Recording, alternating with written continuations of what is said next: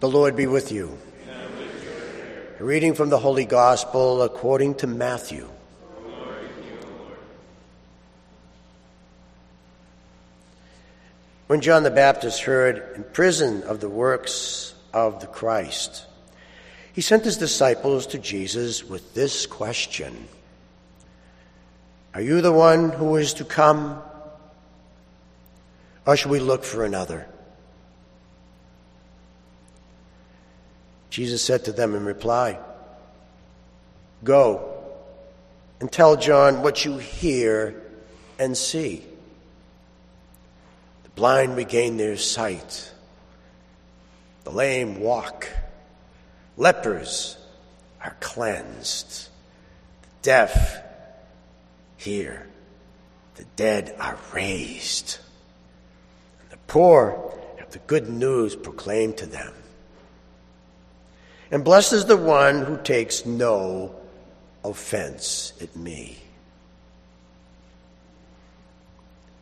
As we were going off, Jesus began to speak to the crowds about John.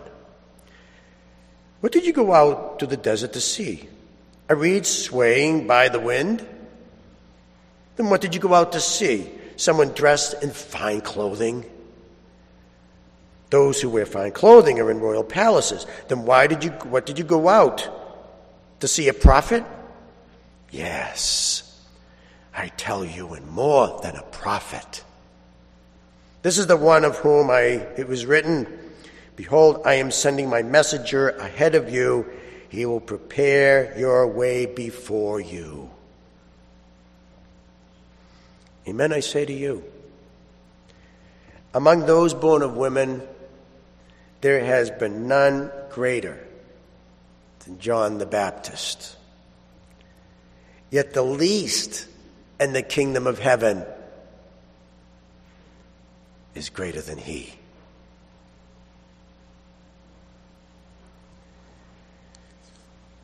The gospel of the Lord. Praise to you, Lord Jesus Christ.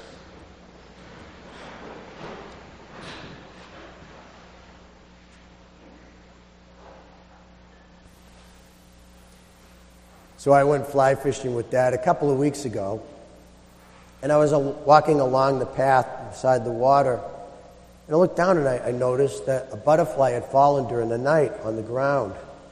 It caught me because of the colors. There were beautiful yellows and bright oranges and purples. It looked like a stained glass window. So I stooped down to take a better look at it. And what I saw is on one wing, and all the lines and the colors matched perfectly the wing on the other side. It was like a mirror image. I thought to myself, gee, I wonder how to do this, how to accomplish this. So I said to God, you did a really nice job with this butterfly. And then God said back, gee, I'm fine. Gee, I'm glad somebody notices me around here. And I think that's true. I think God wants us to acknowledge him. I think God wants us to notice him. I think God wants us to praise him and say, gee, you did a nice job. But, I think that sometimes we get so caught up in our lives and our problems and the worries and anxieties that we often sometimes don't see God in our lives. Oh, do you remember a time in Jesus when he gave sight to the blind man? Or when he was in the synagogue and there was this woman that was hunched over for 18 years, and that very day the Lord saw her and straightened her up? And remember the time that the paralyzed man picked up his mat and walked away? Did you notice that in every one of those instances, the crowd in the house or the crowd in the synagogue or the crowd that was around the blind man, they all started to praise God. And they were very joyful.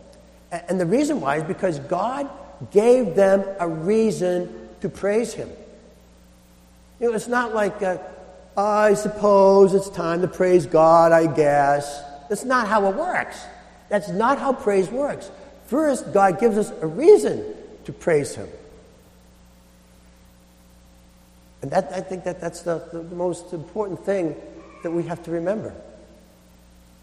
Oh, let me tell you a nice Christmas story. This is my version of the Christmas story. So the angels were sent to the philosophers. And the angels said to the philosophers, "Go to Bethlehem, and there you will see a child wrapped in swaddling clothes and lying in a manger." So the philosophers went, and then they walked in and they saw the child wrapped in swaddling clothes and lying in the manger. And the philosophers said, no, this can't be God. It's metaphysically impossible that this is God, because God cannot be born. He's eternal. So the philosophers, they walked out and they left unimpressed. So then the angels of the Lord were sent to the scientists.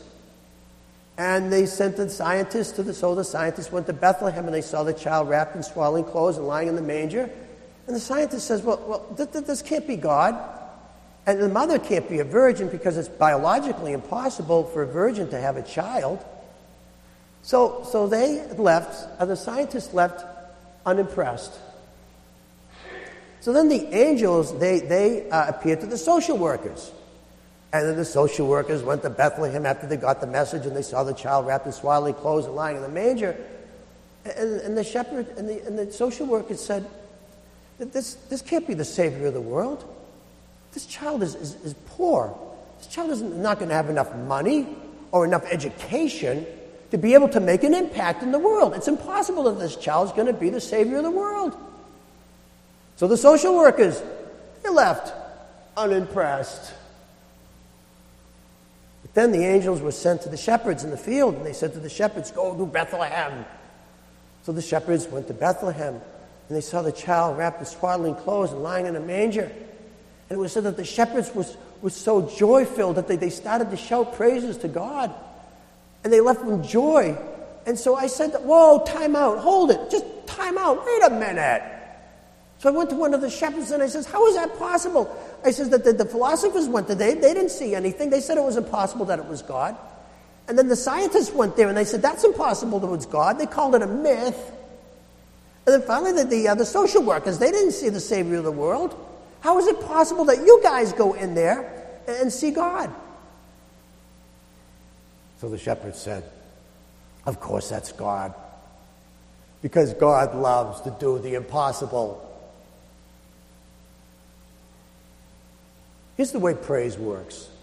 First, God comes to us and gives us a reason to praise Him. You just got to see it. So, do you have shepherd eyes?